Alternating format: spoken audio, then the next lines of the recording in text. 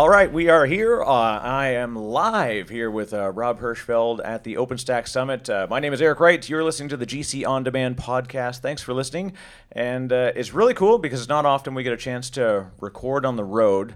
Welcome, Rob. I want to get you to introduce yourself for folks that don't already know. You're at Zehicle on Twitter.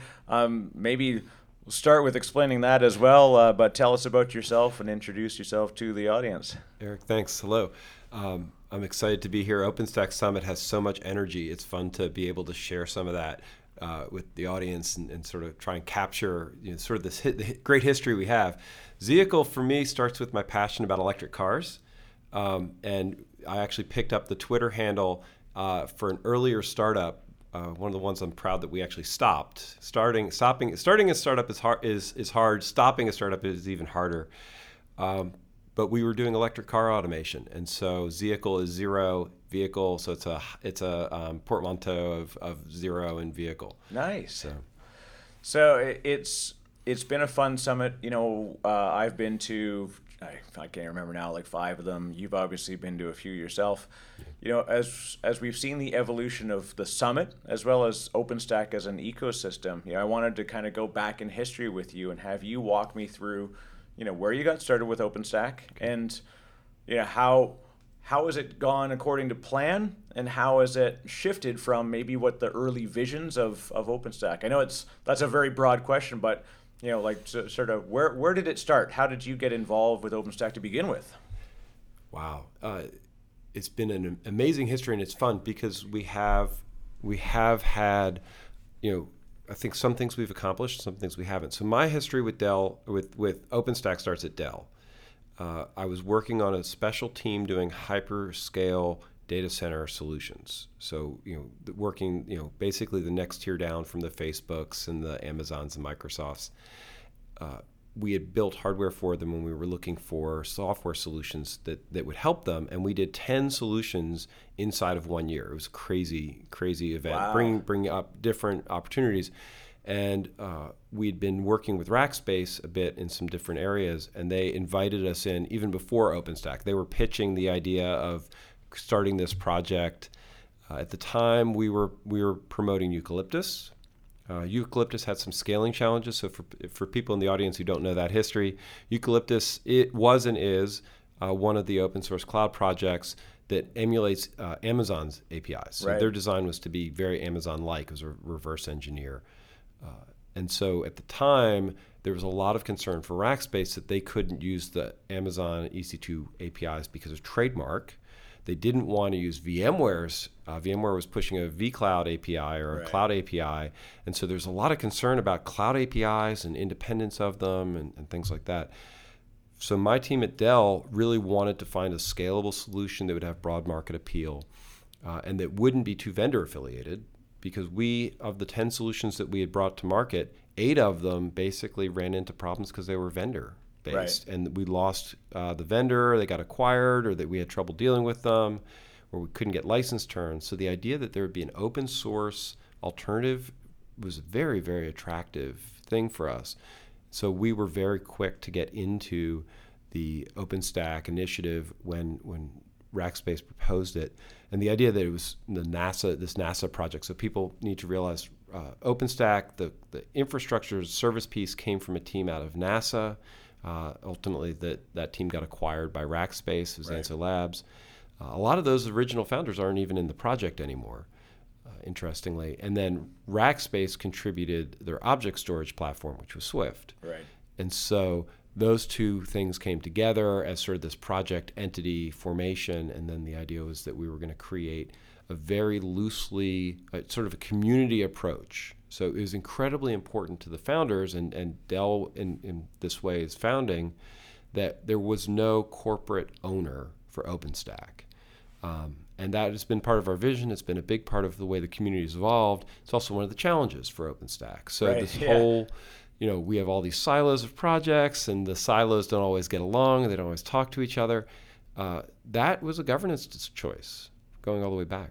Yeah, and you really have to. You have to go with the fully open, which just like free market concepts. It's not perfect. It's pure in that it is fully open. It's not perfect in that we still have problems. Like there are still challenges we run into, but the conceptually you've stuck to it and the foundation is stuck to it. And I think the contributors have been good to recognize that open is still the focus of the way that we interact in the community and in the product, or ecosystem. I would say more than product. So I'm giving you a funny look, and so I think that it's worth sort of decomposing what open means, because we're going back 5 years, and a lot of the companies involved in OpenStack didn't really even know what open source initiatives were. Right? We were really groundbreaking at Dell from an open source perspective. Right? We were something besides Linux. That was about all they understood for open, and OpenStack took on a couple of definitions for open. There was a huge desire to have open infrastructure or open cloud, which would be open source, multiple vendors collaborating and participating, and they could all run it without license restrictions.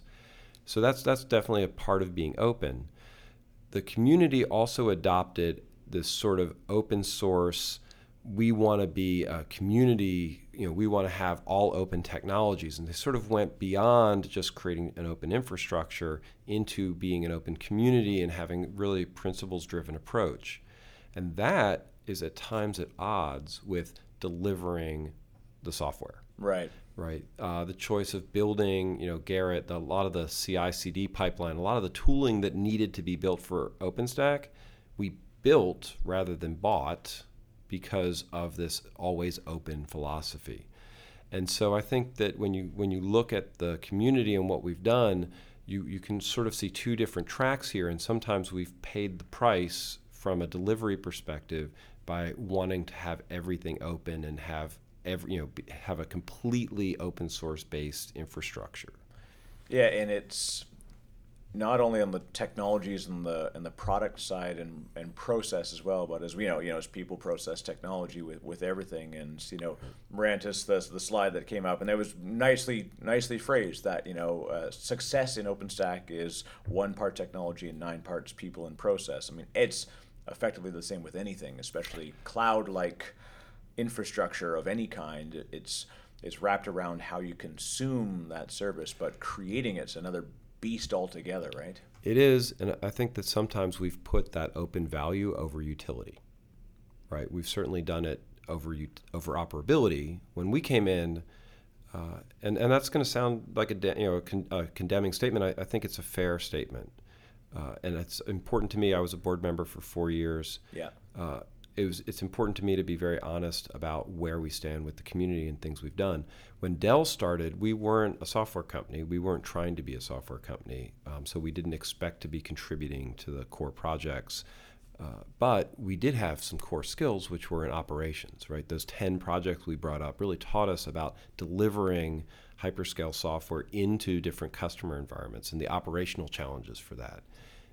Unfortunately, it was very hard for us to get the investment and sort of get ahead of that conversation in OpenStack. And so that's been a challenge. And sometimes this always be open has driven the community to use tools or have to write tools and not be able to partner with things that they didn't perceive as open enough, right, or multi-vendor enough. And that's been a challenge. And so I think that in looking at OpenStack, I think we can be very proud of the community and the people, and I love the people. It's a great community.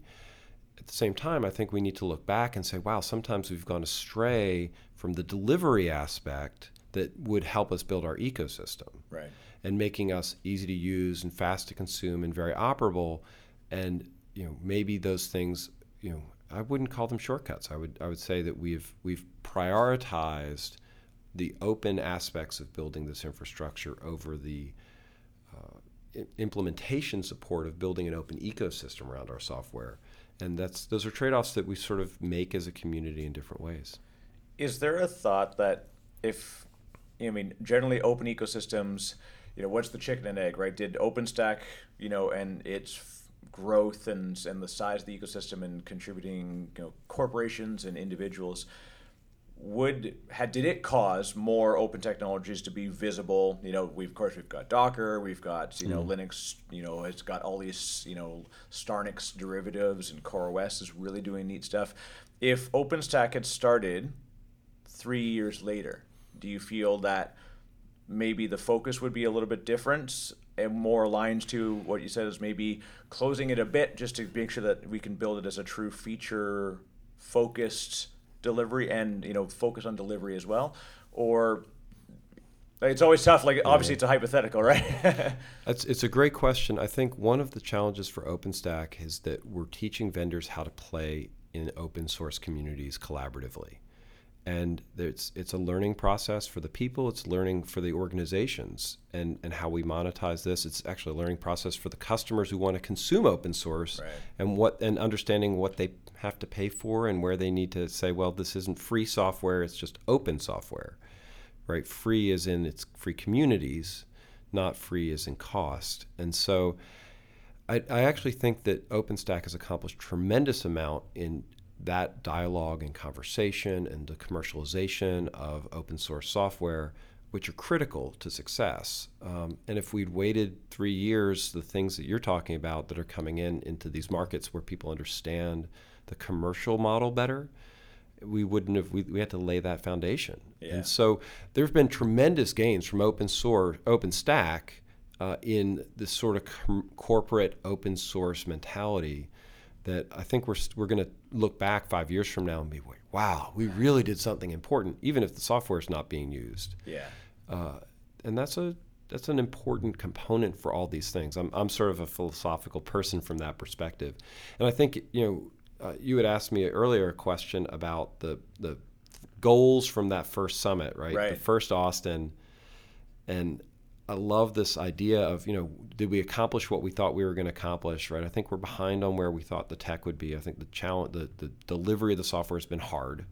To me, the operability is still missing, and that's part of my startup and what we do. Yeah. And the community and the development that I think we've been really much more successful than we think. And we're asking, we're raising a lot of interesting questions around Big Tent and the way that's proceeding, an ecosystem of software projects. And I spend a lot of time thinking about stuff like that too. Yeah, and that actually leads nicely. I was going to ask you about RefStack. I know that's something that I was keen to see, and I've always thought that's a really great way to, feedback into how is it being consumed. And how did RefStack come to be, and what was your sort of role in participating around that? The RefStack, and then the DevCore would be the... as well. Of course. They're companion things. Yeah. So RefStack is this data collection where we measure all of the different infrastructures out there, and then DevCore is really the thing that decides what that benchmark is. Right. And DevCore is a board process. I was really spent a lot of years getting that as an official thing to measure different OpenStack interoperability standards. And so interoperability is a hugely important thing from an OpenStack perspective, because it's not just one vendor. We have to be able to have users who have portability between. It's been a real challenge, frankly. You get early adopters. If you start saying, well, wait a minute, that's not the way we use OpenStack, we consume it this way, somebody's going to get hurt, right? Somebody's going to be told you can't do it that way. And generally, it's the first adopters who are the ones who are like, oh, wait, my cloud doesn't conform to what you all want it, and they get mad, and then there's fights. And we know that. It takes a lot of willpower.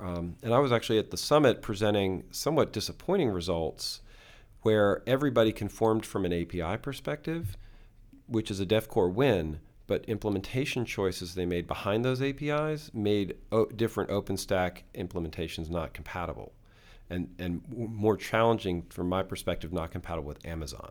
Yeah. And so when I look at this market, Amazon's the clear leader. OpenStack's a great community. We have a lot of vendor buy-in, but if we make it hard for users to move from Amazon to OpenStack, then they just don't even come. Yeah, and it's so who is? I mean, we always highlight AWS is clearly we'll say a competitor in a way to how we want to get workloads and make them a new place for those to live. Right.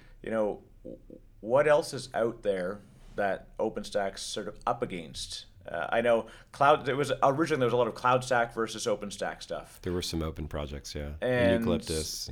but what do you see as kind of other things out there today that are eating into the OpenStack success maybe in being able to grow? So, from a competitive infrastructure as a service perspective, I don't see, there is CloudStack and Eucalyptus and OpenNebula. There are real alternatives out there for people. And frankly, going all the way back to the first Austin Summit, we thought APIs were going to win and we needed an API. And now, 5 years later, I really don't think APIs are a barrier. I think it's okay to have multiple APIs and keep working like that. And so I think that the mind share that OpenStack enjoys comes from having all of the vendors lined up behind it. I think that users would actually evaluate different platforms and could even pick different alternatives and do that pretty safely. And that's a very real option for them. And they're going to make those decisions based on what they want to accomplish operationally. Right. People are going to be attracted to OpenStack because of the community and having a lot of vendors to choose from and things like that. And those are good. Frankly, if somebody just wants to run really simple VMs, they can buy VMware. They can buy VMware is a very real alternative for doing that work. Yeah. So are these other platforms. So you have to figure out what you're differentiating on. And that's what makes it challenging, I think, is for people to define success. Like, when does OpenStack get considered successful? Because there's the big tent. There's so many things. There's a lot of folks have lots of things to pick on, where they can say, well, but we've seen like Magnum really isn't mature, like as if there's another container ecosystem that wraps into an IaaS platform that is mature and working. But how do we mark success in an OpenStack ecosystem? So this is actually one of my frustrations with Big Tent. Big Tent is this process where we bring in all these new projects. It's very easy to become a member of the OpenStack project. My frustration is it really should be easy to become a member of the OpenStack ecosystem and not have to be part of the project. And I think it creates confusion for that. Yeah. But what I think I think the OpenStack success to me is when we've accomplished a core mission, right? So when we have delivered a stable working IaaS infrastructure that everybody can use. A lot of the Big Tent stuff I actually think pushes the goalpost of what success is out into the never-ending future. Right. And so I think that's one of the concerns, right? We are confusing what OpenStack is. We're confusing the success criteria for it. In a lot of ways, we're defining success as just big community with a lot of vendors in it. And I don't think that's a good definition of success. Yeah, I mean, any corporate commercial product is going to fall victim to the same thing. If you were to look at the VMware ecosystem, they've got a whole swath of supporting products that wrap into their overall ecosystem, and each one of them may be 10% implemented. So you could look at it in the same way and say, well, VMware's not successful because they've only got so much of this, and Microsoft in the same thing. When Azure Stack becomes a legitimate available commercial offering, everyone's going to be leaping to watch it fail or move slowly because there seems to be this almost TMZ like lifestyle we're in now in technology where we're happy to watch projects tip over and the fail. Reality TV of I like it. And I think that's entirely right. I think you're asking me who the competitors are for OpenStack. In a lot of ways, it's the next platform that makes OpenStack irrelevant. Right. In the containers, we think containers go to Metal, and when that happens, I don't think OpenStack is positioned, as the container management solution. So I think there's other alternatives out there, but there's no one right winner, right? We know there's mainframes still in market. So what we really feel like, and I believe this very strongly, that the right answer is hybrid. And acknowledging, my data center will not become a monolith. My consumption of cloud infrastructure will not become a monolith. And OpenStack success is when it's a solid anchor for one of those types of workloads. And I think we're getting there. I see a lot of signs of success. We just keep expanding the scope, and I think that undermines what we're doing. I would love to see a community forum. Cloud Native may be able to do this. The Cloud Native Compute Foundation. Right. Might be able to create a community where there's multiple competing projects and we can sort of see this evolution go on.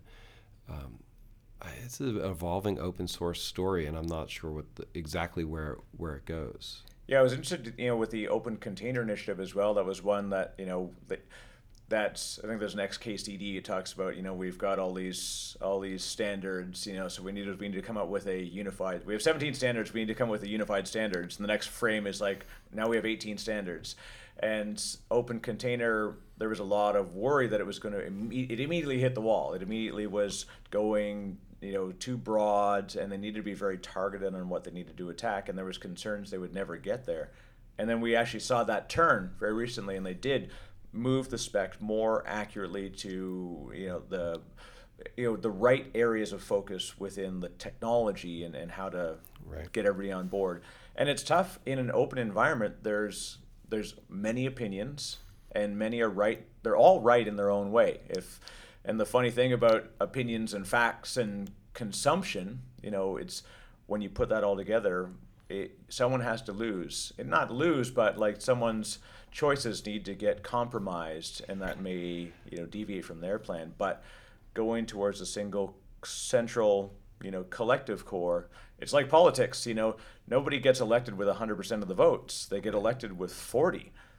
Nowadays, that's right.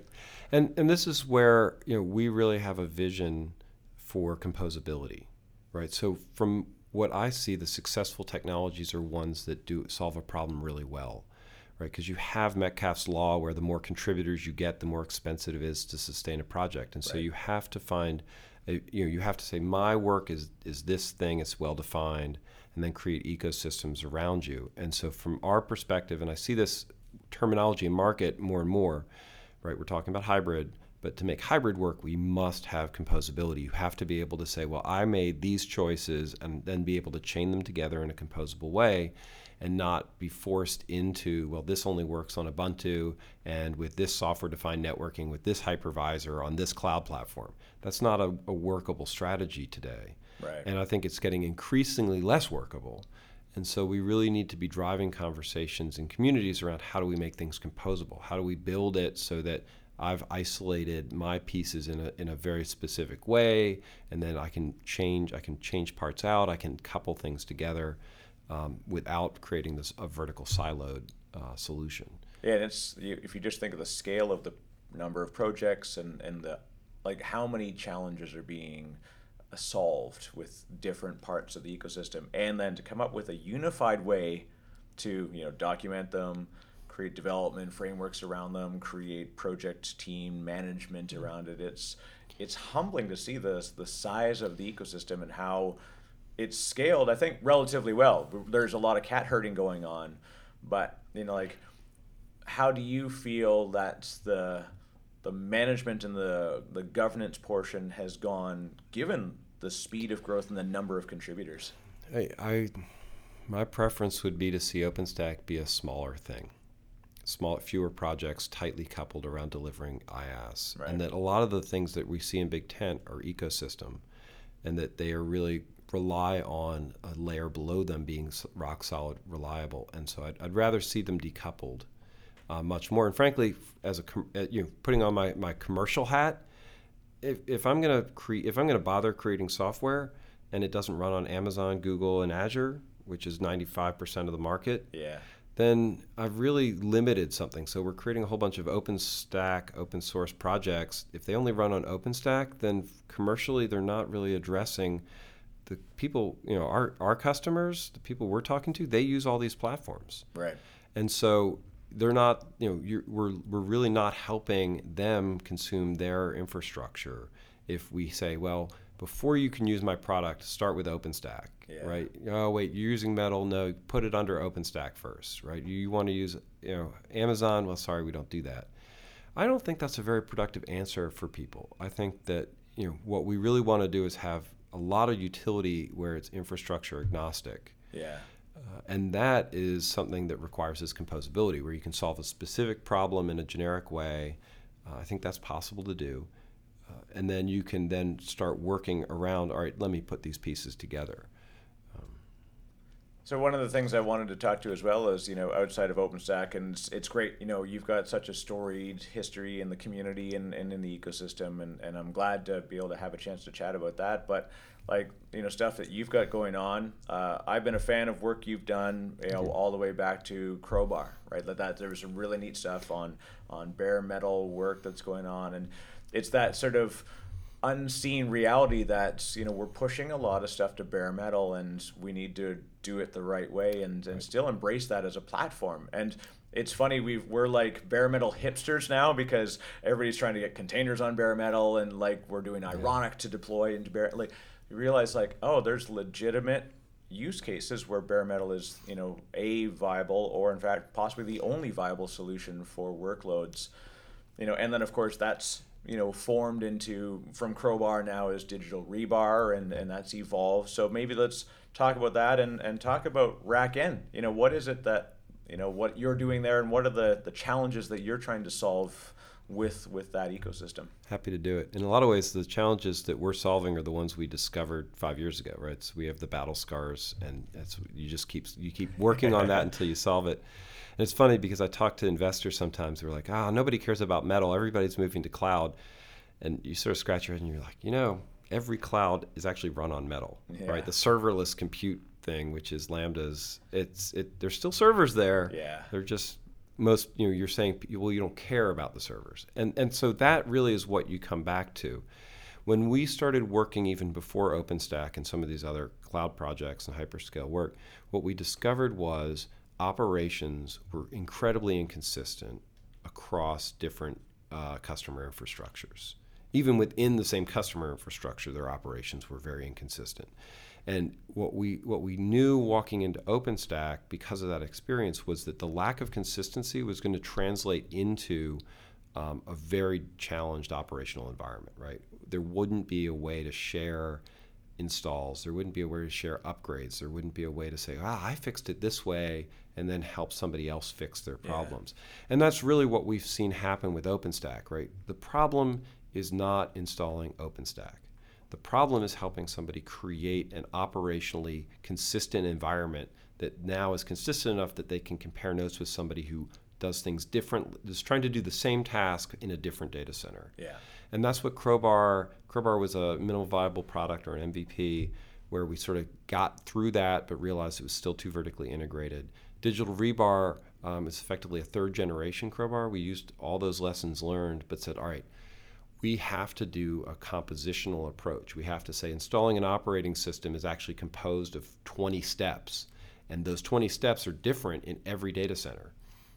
18 of them might be the same, but the two that are different are not the same two in each one. And so we had to take this operational approach to how to solve this problem, and that's turned into really the best and demonstrably best physical infrastructure provisioning capability. We're now starting to demonstrate HA provisioning capabilities, which is really hard to do. Wow. With like enterprise capabilities like single sign-on and all this great hardware automation technology, but it's really not hardware automation technology, right? It's really operational normalization that we do really well with. That we've been able to focus on getting the hardware problem solved. And then the last year, we've actually extended that and said, wow, this technology has the ability to plug into cloud infrastructure and bring in cloud and start talking hybrid. And so we've been really moving the scope from, all right, we nailed the hardware problem, right? API-driven hardware, it's very cloud-like hardware, get that Amazon experience into physical, and then say, wow, wait a minute, we can actually start normalizing operational conversations across virtual and cloud infrastructures too. So. And I like that we return to hybrid. It's a word that comes up a lot, and hybrid, how we are seeing it today and how I've always envisioned it, and I imagine you have as well, is different than how a lot of people talked about hybrid. That hybrid was designed as this idea of like you have your on-premises data center and you have a similar system available in a public cloud environment, and you literally like move workloads back and forth as needed. And it really just, it isn't that way. Hybrid is truly a multi-cloud approach, whether you have an Amazon data center, that's how I always that's how I treat it in organizations that I've talked to. And it's like, don't think of it as this goes here, this, think of where does your workload go based on its demand and its needs, and what satisfies that demand to run those applications. A lot of it to me is we want to make infrastructure choices not matter, right? That's always been people's goal. It's always been the goal of cloud is I want infrastructure to disappear. And hybrid is sort of to me has become the definition of that. But it's not just infrastructure choice. What we find is people are hybrid in ops tooling, they're hybrid in operating system, they're hybrid in container orchestration, they're multidimensional hybrid. And so, I definitely agree. People used to think of hybrid as I'm going to run my application in 2 sites, which is a valid definition. But what they found is, wait, those 2 sites are actually different. They have different, all sorts of different criteria. And so, we found the only workable definition for hybrid was to actually expand it into this multi-dimensional concept. And then that took us back into composability, my word for the year. And then composability adds orchestration. So you would ask, what's Racken doing? What's Digital Rebar? Digital Rebar is an open source orchestration framework, very flexible, designed for this operational decomposition. Racken is our startup that's maintaining, facilitating, and then creating enterprise packaging and extensions around Digital Rebar as a project. And how have you found the conversations with organizations going now versus, because you've, with any startup and anybody who's been in this, by the time we see it come to fruition, it's an idea that's been brewing for a long time, and sometimes it's a second or third iteration of it, and it's finally just getting noticed. But have you seen the conversations evolve where it's making sense? DevOps is no longer a buzzword, but at least a methodology people are adapting towards. Do you see the elevation in the conversations and people are getting it now, what you're talking about? Very much. And so it's been a long haul for this, right? There's tears running down my face as I think through the evangelism curve. But what we've really seen happen is that people have started to say, wait a second, I do this successfully in Amazon, right? And it's always Amazon because they're the gorilla. Right. But I'm doing this successfully. I'm able to automate things and describe my infrastructure as code, and I can automate it and fast. And they're starting to say, why can't I do that in hardware? Why is that different? And really what our answer is, it's not. It shouldn't be, right? We should be able to have ops be ops, right? And DevOps is redefining operational automation. And so we're getting people coming up who are saying, well, I'm successful in the cloud. I don't want to burn down my data center, which is what it's sort of been happening. I shift and lift to a cloud infrastructure. They're saying, I don't want to burn it down. There's value in that data center. There's value in the metal. There's value in my operations teams owning things. If only they could do this cloud automation and bring it back. And so I think that in the last year, people have been slowly saying, wait a minute, I want these best practices, these cloud best practices to come back into my data center operations. And it's not just for metal. It's for OpenStack private. It's for VMware. It's really this cloud automation concept coming back into every aspect of automation. Now we're back to hybrid. But that's the idea. People are saying, I am not going to tolerate manual process. I'm not going to tolerate a server that stays up. It stayed up for 5 years. Oh, that means I didn't patch it. I didn't fix the BIOS. I haven't actually recycled that machine. I don't know what it's doing. It's been up for 5 years, but I don't know if it's useful. And we're trying to change that mentality because people are used to CI/CD pipelines now and fast turn on cloud and moving things up and down. And, I'm lowering my attack surface if my machine is actually being re-imaged. I don't have the ransomware lurking on that server for 6 months. And there's a lot of good reasons for us to treat all our infrastructure in an operationally consistent way. And a lot of it is finding the right abstraction layer in each, environment too, because that's one of the issues. We've got metal. How do you abstract metal to be able to manage it? Then how do you abstract whatever your multi-hypervisor approach is? Then cloud, and it's interesting, and I like how you're approaching it. So, thank you. We're coming up to time. We could go on and tell you, if I had all day, I would record all day with you, and we would just cut it up, and I'd have a year worth of content. So, Rob, thank you very much for coming on and talking about it. I'm looking forward to seeing, the future of digital rebar and RackN. How do folks get a hold of you if they want to chat more and learn more about the stuff that you're working on? So I blog under my name, robhirschfeld.com. So you'll see my sort of thinking from this. RackN is RackN, the letter N.com. Digital rebar is rebar.digital. I was able to grab one of the new TLDRs. Nice. Yeah, I'm very excited about that. So rebar.digital for the digital rebar project. And then that's pretty much the whole thing. And I'm Zehicle, of course, on Twitter. And so you can find me there. I'm always digging up interesting things, and I love to engage in conversations on all of the media platforms. So. Excellent. And for folks that want to hear more great content like this, of course, you can go to gcondemand.io, and you can see the list of all of our show notes and guests. And if you want to find out more, of course, you can go to the community site and continue the conversation. You can go to greencircle.bmturbo.com. We've got our great community growing there. Of course, I am Eric Wright. I'm at Disco Posse on Twitter, and look forward to talking with you again in future, Rob, and with everybody else. Thanks, everybody, for listening. Thanks, Eric.